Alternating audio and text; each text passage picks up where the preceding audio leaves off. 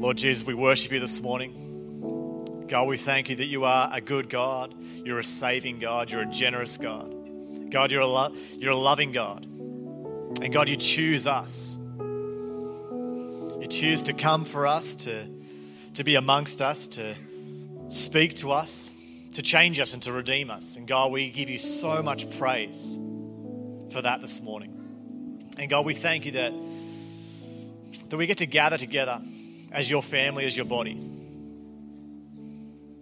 from all different walks of life, with all different stories and testimonies. And the common thread is your grace and your goodness in our life. And it binds us together. It holds us together as one body, as one church. And this morning, as one body and as one church, we choose to fix our eyes on you. We choose to glorify you with our words and with our actions, with our thoughts, with all that we do, with all that we are.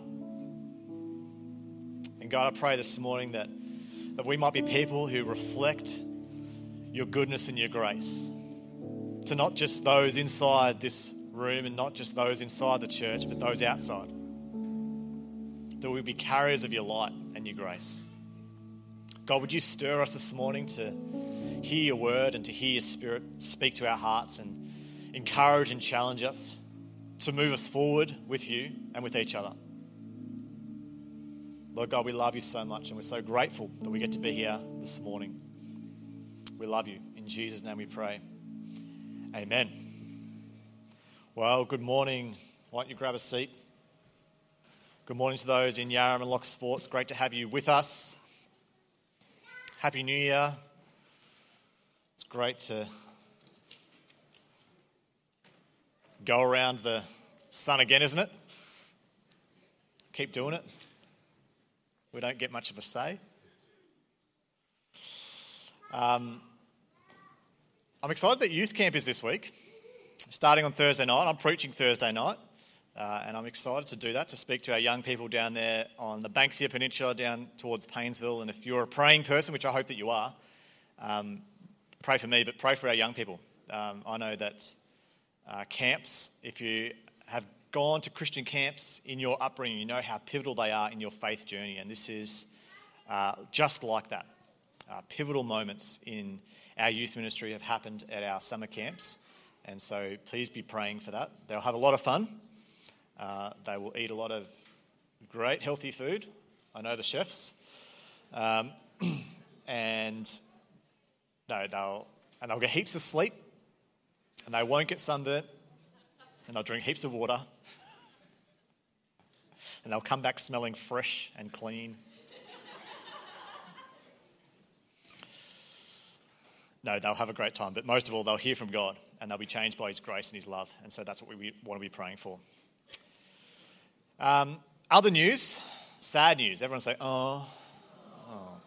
You don't even know what it is yet. It's sad. It's sad. If you know Ray and Karen Blake, they are moving on. They have been reassigned to a new ministry opportunity in Werribee. And so we're sad to see Karen and Ray move, because they've been part of Sale Baptist Church. And if you don't know them, they've been a part of here longer than I've been here, which is a long time. I know I only look like I'm 17 years old, but I've been here for 27 years in this church. Ray and Karen have been here for 28 years, almost 30 years they've been here. And Karen and Ray have played instrumental parts in our church. They've just been these faithful people that have always turned up, always been generous with whatever they've brought to the table. Karen has served as treasurer for a decade when we had a diaconate. Set Glenn up really well to be the next treasurer, and now Andrew is following on the big shoes to fill, and that the treasurer. Karen was part of the transition from the old building to here, which was a massive time, especially in our finances. That was a big sort of times, and she served really faithfully. Just generous, honest, hardworking kingdom people, and people that you sort of just want everyone to be like in your church. And so they'll be dearly missed, and we really want to honour them and thank them for all they've brought to our church and their time here with us. And so I don't know if you want to give them a hand and just thank them. We really love you guys and pray that the next season is just as fruitful and just as good for you guys as you move on. And we hope that maybe you'll come back and visit from time to time if you feel the need to. Hey, we're in a new series. Lauren started off last week brilliantly called I'm In. And last week we looked at the idea that I'm invited. And this morning we're going to look at the idea that I'm invaluable. Invaluable. Say that. I'm invaluable. I know, it's hard to say, isn't it? Invaluable. Yeah, I struggled it too. And so next week we're going to look at I'm influential and then I'm invested. Invited, invaluable, influential, invested. They all sound very similar, don't they? I'm in. And so let's jump straight into this series, into this week. 1 Corinthians 12, verses 12 to 16. Hopefully the scriptures will be up on the screen for you to follow along. It says this: "For just as the body is one and has many parts, and all the parts of that body, though many, are one body, so also is Christ. For we were all baptized by one Spirit into one body, whether Jews or Greeks, whether slaves or free, and we were all given one Spirit to drink.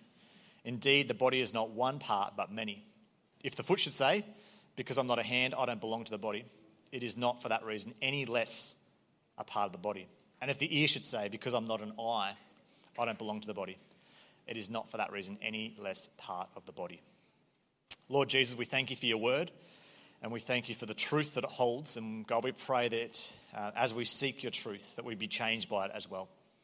God, we wouldn't be just hearers of your word, but we'd be doers of it, and that we would see great fruit as a result. We pray this in Jesus' name. Amen. I thought I'd start this morning off with a little quiz. I know we've got kids in the room. Give us a shout, kids. Are you listening? Yeah? All right, this is for you just as much. So groups of animals. First one is flamingos. You know, groups of animals aren't just called groups. It's not a group of flamingos. What is it? Flock? No, not flock. It does start with F. Flamboyance of flamingos. Of course. Oh, how can I not think of flamboyance? Okay, next one is the lizards. What's a group of lizards called? You can't Google it. No cheating. Some people are just like a lounge of lizards. They do look very loungy, don't they? Yeah, just like, oh, yeah, makes sense. Okay, what about hippopotamuses? Oh, hippopotamuses. A bob? No, not a pod, not a pod. Not a herd, a bloat. All right, this is a good one, this next one, lemurs. Lemurs, oh, they're cute, aren't they? What's a group of lemurs called? No one knows. A conspiracy of lemurs. What about this one? Vultures. They're not really popular, and neither's the thing that a group of them is called. It's not very popular. A committee. Vultures. No one likes a committee. And what about this one? I think most people will know this one. A murder of crows. Isn't that just like delightful? Delightful. You know, and the point is this. I mean, that was fun, wasn't it? But I've got to preach God's word. I could just do a whole quiz for 20 minutes, but that'd be a waste of time. You can Google that and find out. There's hundreds of them, and they're fun. A single animal has one name, but a group of animals takes on a new identity. So a single animal, crows or flamingos or whatever, has one name, and then as soon as you put them in a group, they take on a new identity, a new name. And it's the same with Christians. Individuals coming together take on a new identity. And the new identity that we take on as Christians is what?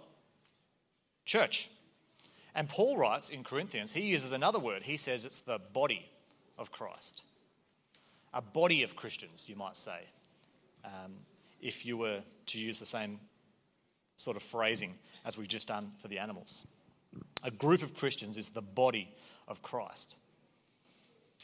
And so at different times, you will play different roles in that body. You might be hands that serve, or feet that go, or a mouth that shares God's word and encourages, or a heart that loves. And we all have different parts to play. And at different times, we play those different parts. And together, collectively, we are the body. One part is not more important than the other. Together, we are the body. And each part is invaluable. Every part matters. And this idea of invaluable is not the opposite to valuable. Some people think, if you're simple like me, invaluable. Isn't that just like not valuable? Am I not valuable? Is that what you're trying to say? No, invaluable means you can't be put in a value. You're unique. You're completely unique. You can't be replaced. Irreplaceable. Invaluable. And that's like parts of your body. They're invaluable. Unique. In the Gospels, in Luke 15, Jesus tells a parable of the lost sheep. And there's 100 sheep, and the shepherd loses one. He goes after one because the sheep, you and I, are invaluable. He doesn't look at the 100 and go, well, I've got 99. If I lose one, that's okay, because I've got 99 others. It's not just valuable like maybe your sunglasses or your wallet or things that you think, oh, I don't want to lose it. But if I do, I could just replace it. It is replaceable. Or your socks, or whatever it is you lose. For me, it's everything. Cannot be replaced. You cannot be replaced. What you offer is incredibly unique to the body of Christ. I've got 3 kids. If I lose one, I don't just think, well, I've got 2 more. 2 out of 3 ain't bad. I'll make do. No, I want all 3. They're invaluable. One is not like the other. They are each unique and bring their own joy. You are invaluable. You are invaluable. Just like your children or the different people in your life are invaluable, and you couldn't imagine one going missing or being left out of your life. You are invaluable when it comes to the body of Christ, when it comes to the church. And the lie that sometimes we all fall into the trap of believing from time to time is this: if I wasn't here, it wouldn't make any difference. If I wasn't here, it wouldn't make any difference. But it's a lie. It's not true, because you have unique abilities and unique relationships within the body of Christ that no one else has. Divinely created. This is a hefty old book, this one, called Center Church, and in it has this quote from C.S. Lewis, and I want to read it to you because I think it helps us understand the uniqueness and the importance that each person has when it comes to, in this case, seeing the glory of God, but it highlights the uniqueness and the importance of each person in the body. C.S. Lewis writes this. He says, "In each of my friends there is something that only some other friend can fully bring out. By myself, I am not large enough to call the whole man into activity. I want other lights than my own to show all his facets." And he's talking about a friend, Charles, that had died. And so he says, now that Charles is dead, I shall never again see Ronald's reaction to a specifically Caroline joke. I don't really know their affiliation with that joke, but apparently it was there. Far from having more of Ronald, having him to myself. So he's had Charles and Ronald, 2 friends, and one's died. Instead of having more of Ronald, he has less of Ronald, he says. Hence, true friendship is the least jealous of loves. 2 friends delight to be joined by a third, and 3 by a fourth. We possess each friend not less, but more, as the number of those with whom we share him increases. In this, friendship exhibits a glorious nearness by resemblance to heaven. For every soul, seeing him in her own way, communicates that unique vision to all the rest. And that says, as the old author, is why the seraphim in Isaiah's vision are crying, "Holy, holy, holy," to another. The more we thus share the heavenly bread between us, the more we shall all have. And I love this picture that the more we join together and the more people we see worshipping God, the way you worship God shows me something else of the goodness of God. The way you interact with someone else shows me something more of the body of Christ. The way that you see the world, the way that you see God, the way that you see his body in creation, highlights something that I can't see without you showing me. And in the same way, we are all unique to the body of Christ, and we all have an invaluable part to play. What you see, the perspective that you have, and what you bring to the body cannot be replaced by someone else. 1 Corinthians 12, let's have a look at this scripture that we started off with. 12 verses 14 and 16, it says, "Indeed, the body is not one part, but many.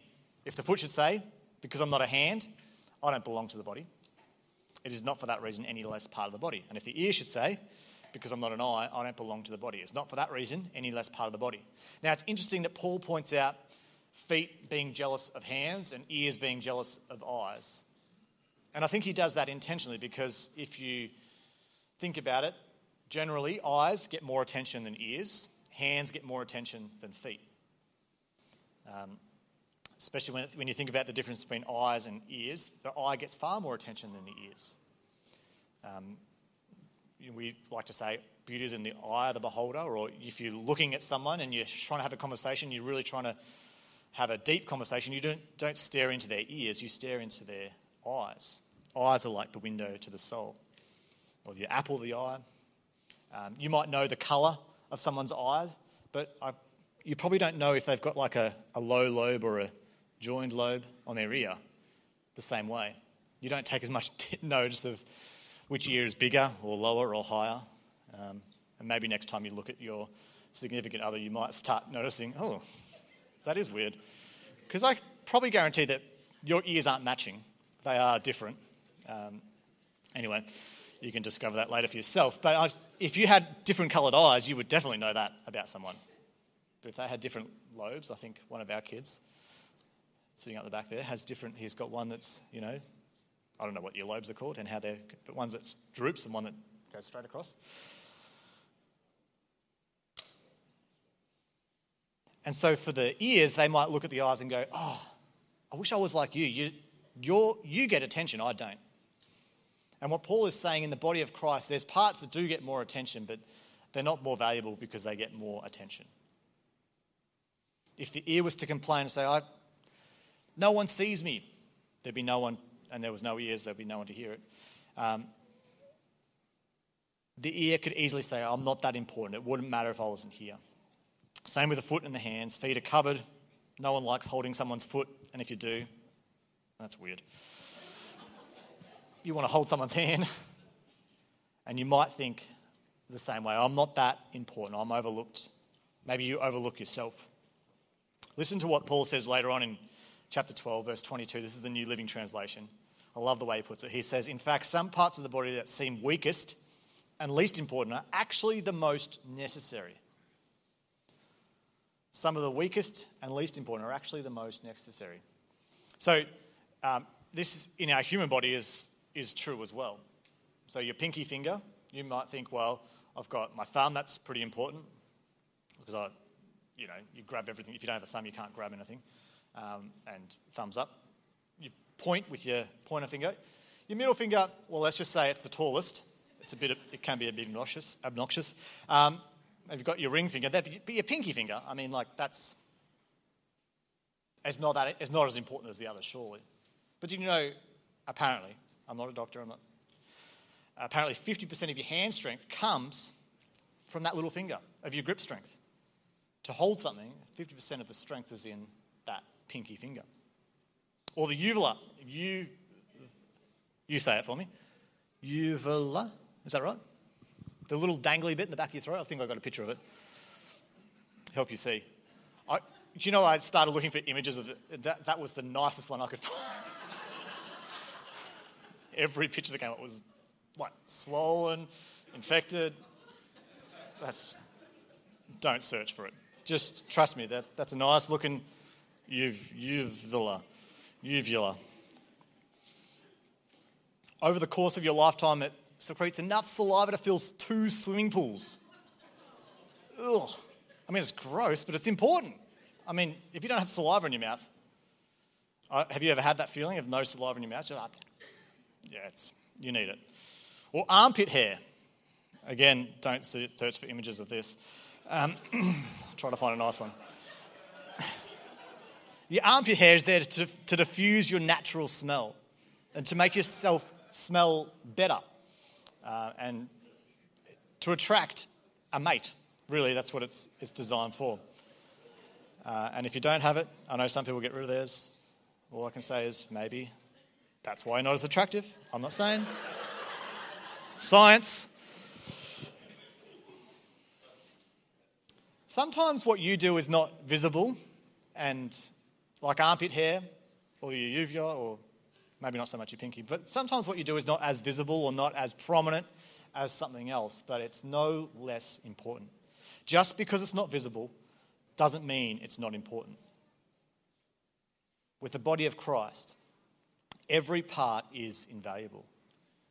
The prayers that you pray that no one hears, no one knows that you're praying for me, for other people in our church, for our families, for our community, they matter. Or the giving, or the cleaning, or the encouraging, or the turning up, or just the smile that you might give someone on a Sunday when they walk through the doors. The change that might bring to someone's life and someone's eternity, you will never know. All these things matter. I think back to when we were talking about camp earlier. I think back when I was a teenager and the camp leaders that would have no idea, I'm sure, to this day, that the impact that they had on me. People like Jeff, people like Andrew, who not a part of our church, but these leaders that were an invaluable part of my life and my faith development that helped me see more of God and inspired my faith. They probably had no idea what they were doing really mattered. They probably thought, I'm just doing another camp. Here we go, I've got to get up early, or I've got to do the dishes, or I've got to tell these kids to turn the lights out. Why are they still chatting? But what they did made a huge impact on me. And still I remember the impact and the impact they have on my faith journey. And you might think that, well, I've done these things before, or I've tried to encourage someone and it just doesn't seem to work. They're still the same old grumpy person. They still don't smile at me. But you don't know the difference that is making. What you can do and the part that you play is invaluable to the body of Christ. And if you aren't engaged, if you aren't involved, if you aren't serving, if you aren't loving, if you aren't contributing, ultimately something or someone is missing out. There is a gap. It doesn't just get filled. Organisationally, we'll make the thing keep working, but someone misses out. Something gives. Something that God wants to be done isn't being done somewhere. Have you ever woken up and you've fallen asleep on your arm, and you woke up and you feels like I've got no arm, or your arm is just limp, it's paralysed, it's gone to sleep, and you try and it's not like, oh well, I'll just keep on doing what I'm doing. I don't need that.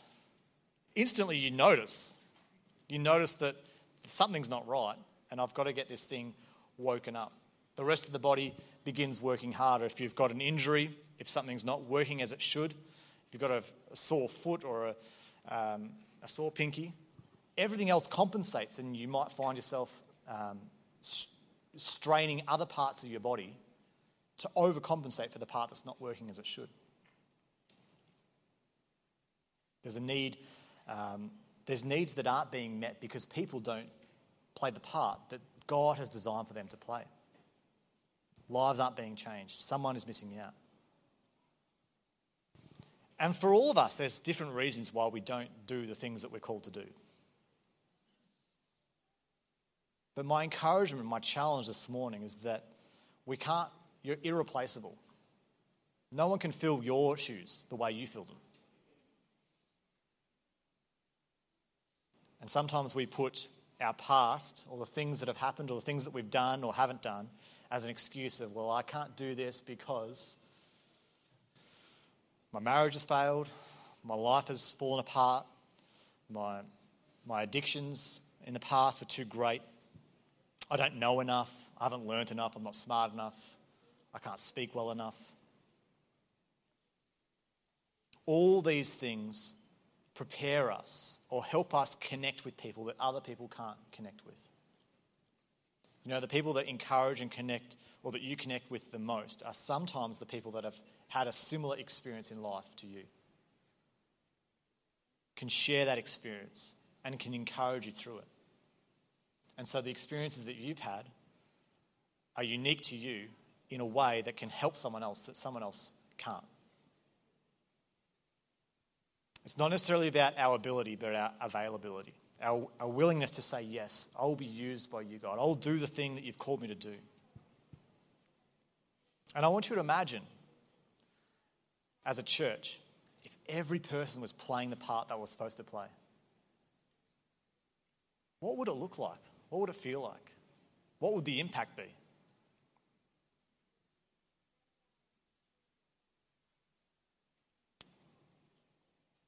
Your story matters, your gifts matter, your voice matters, your generosity matters, your words matter, your encouragement matters. When you give, when you serve, it makes a difference. When you pray, your faith moves the heart of God. When you invite someone to church, your invitation moves someone closer to Jesus, and it could change your life. And when you greet someone, when you listen to someone, when you open your home to someone, when you make someone a meal, you're showing the love of Jesus.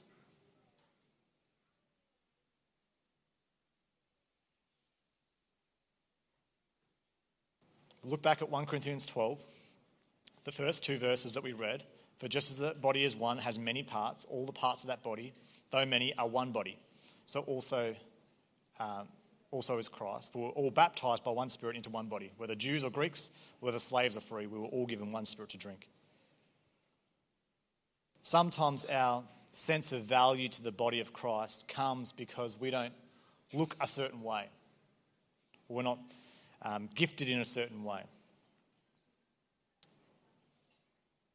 Paul writes this because he's seeing a difference between the Jews and the Greeks and the way that they are being treated and the way they are being valued, or the slaves and the free. And we can have the same mentality today. 2,000 years on, we're still dealing with the same things, these stereotypes of, well, the colour of my skin, or my education, or my social status, or my age, or my gender, disqualifies me from being as valuable as that person. And as the body of Christ, we need every person playing their part. Every person uniquely valuable. And our value doesn't come just because we are who we are. Our value comes because Jesus gives us value. Because we were bought at a price. I came across this story.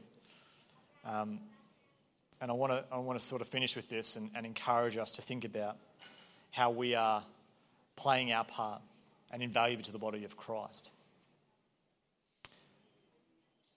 There's a great baseball player some 100 years ago called Babe Ruth. You may have heard of Babe Ruth. I'm not a baseball fan, but I've heard of Babe Ruth. One of the greatest home run hitters of all time, apparently. Anyway, during his career, he autographed heaps of baseballs and gave heaps of them away. But he only put his name or autographed 7 of his baseball bats that he used to hit home runs. And because he autographed so few of them, each of these bats is really valuable. And the first of these 7 bats vanished, lost for decades. And only when it resurfaced in 2006, its story was discovered. And the bat used to hit a home run in a Yankee Stadium against the Boston Red Sox in 1923 was given away by Babe Ruth's agent in a home run contest. Pretty good prize. And no one at the competition got any contact information. It was the 1920s for the winner. They didn't have to sign up online or just give them an email address or anything like that, scan any QR codes. And so they left with the bat and it disappeared from the public eye. And in 1988, the man who won this bat was sick on his deathbed, losing the battle to a prolonged illness. And he'd outlived every member of his family, and his closest friend was a faithful nurse who'd served him for years during his sickness. And before he died, the man presented his nurse with his prized autographed bat. And although this gesture carried great sentimental value, she had no idea what this bat was or what it was worth. And so for the next 18 years, she just had it under her bed at home. After retiring from nursing, she hoped to open a restaurant, but she didn't have any money. And one day she thought of her bat and wondered, maybe it's worth something. And so she took it to the local sports memorabilia shop to have it appraised. And when the owner suspected it might be the missing bat, he brought in some experts, and after hearing her story and carefully testing its condition, they determined it was the real deal. And so in 2006, she auctioned the bat off for $1.3 million. And the woman kept only as much of the money as she needed to start the restaurant. And then she gave the rest to a foundation, or to begin a foundation to serve the children Babe Ruth wanted to help at the end of his life. And when a reporter asked her why she would give away so much of her money, she answered, the bat was only valuable because Babe Ruth's name was on it. Since he made it valuable, the only reasonable thing I could do was something that would honour his life.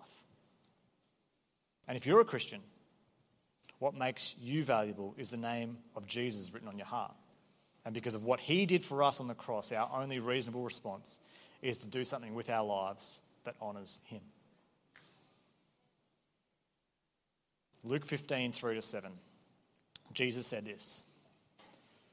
He told them this parable. What man among you who has 100 sheep loses one of them and does not leave the 99 in the open field and go after the lost one until he finds it?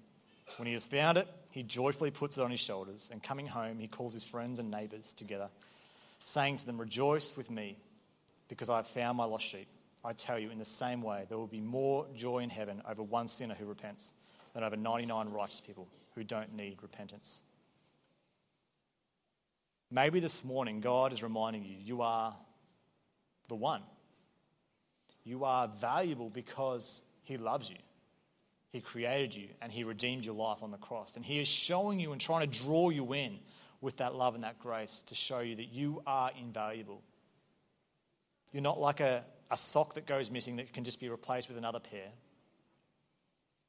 You are uniquely crafted by the Creator. You matter. You matter so much that Jesus chases you. He dies on the cross for you. He loves you. He takes your sin. Not only so that your life could be redeemed, but so that it could contribute to someone else's story. And so the band's going to come back and we're going to worship one more time as we close. And I'd love the opportunity to pray with you or to encourage you this morning. I'm going to be standing down the front during this last song. But maybe you feel like I'm not valuable because I don't even know if I'm a Jesus follower. I'd love to talk to you about that. Or maybe you haven't been playing your part because who knows, you've got your reasons.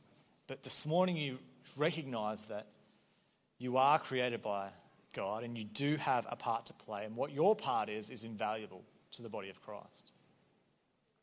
And I'd love to encourage you in that as well. Can we stand together and pray? Across Yarram and Locksport as well, can we stand together and pray?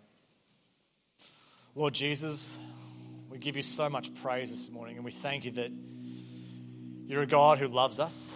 You're a God who sees value in us because Jesus went on the cross to take our sins and to redeem us, redeem our life. And God, this morning we recognize that our value comes from you and it's for you. Our gifts, our talents, our abilities, everything that we have, everything that we're able to do is only because of you and your grace. And God, we want to honour you with our lives. We want to honour you with what we bring and what we do, how we serve, what we give, how we treat each other. And so, God, we take a moment just to repent for anything that we haven't done that has honoured you. All the gifts that we've buried or tucked away and haven't used like we should.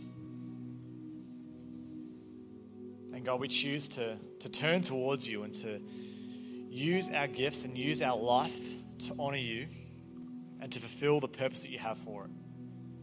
And so, God, would you challenge us and help us to see the things that you want us to do, the people you want us to be, and the lives that you want us to invest in.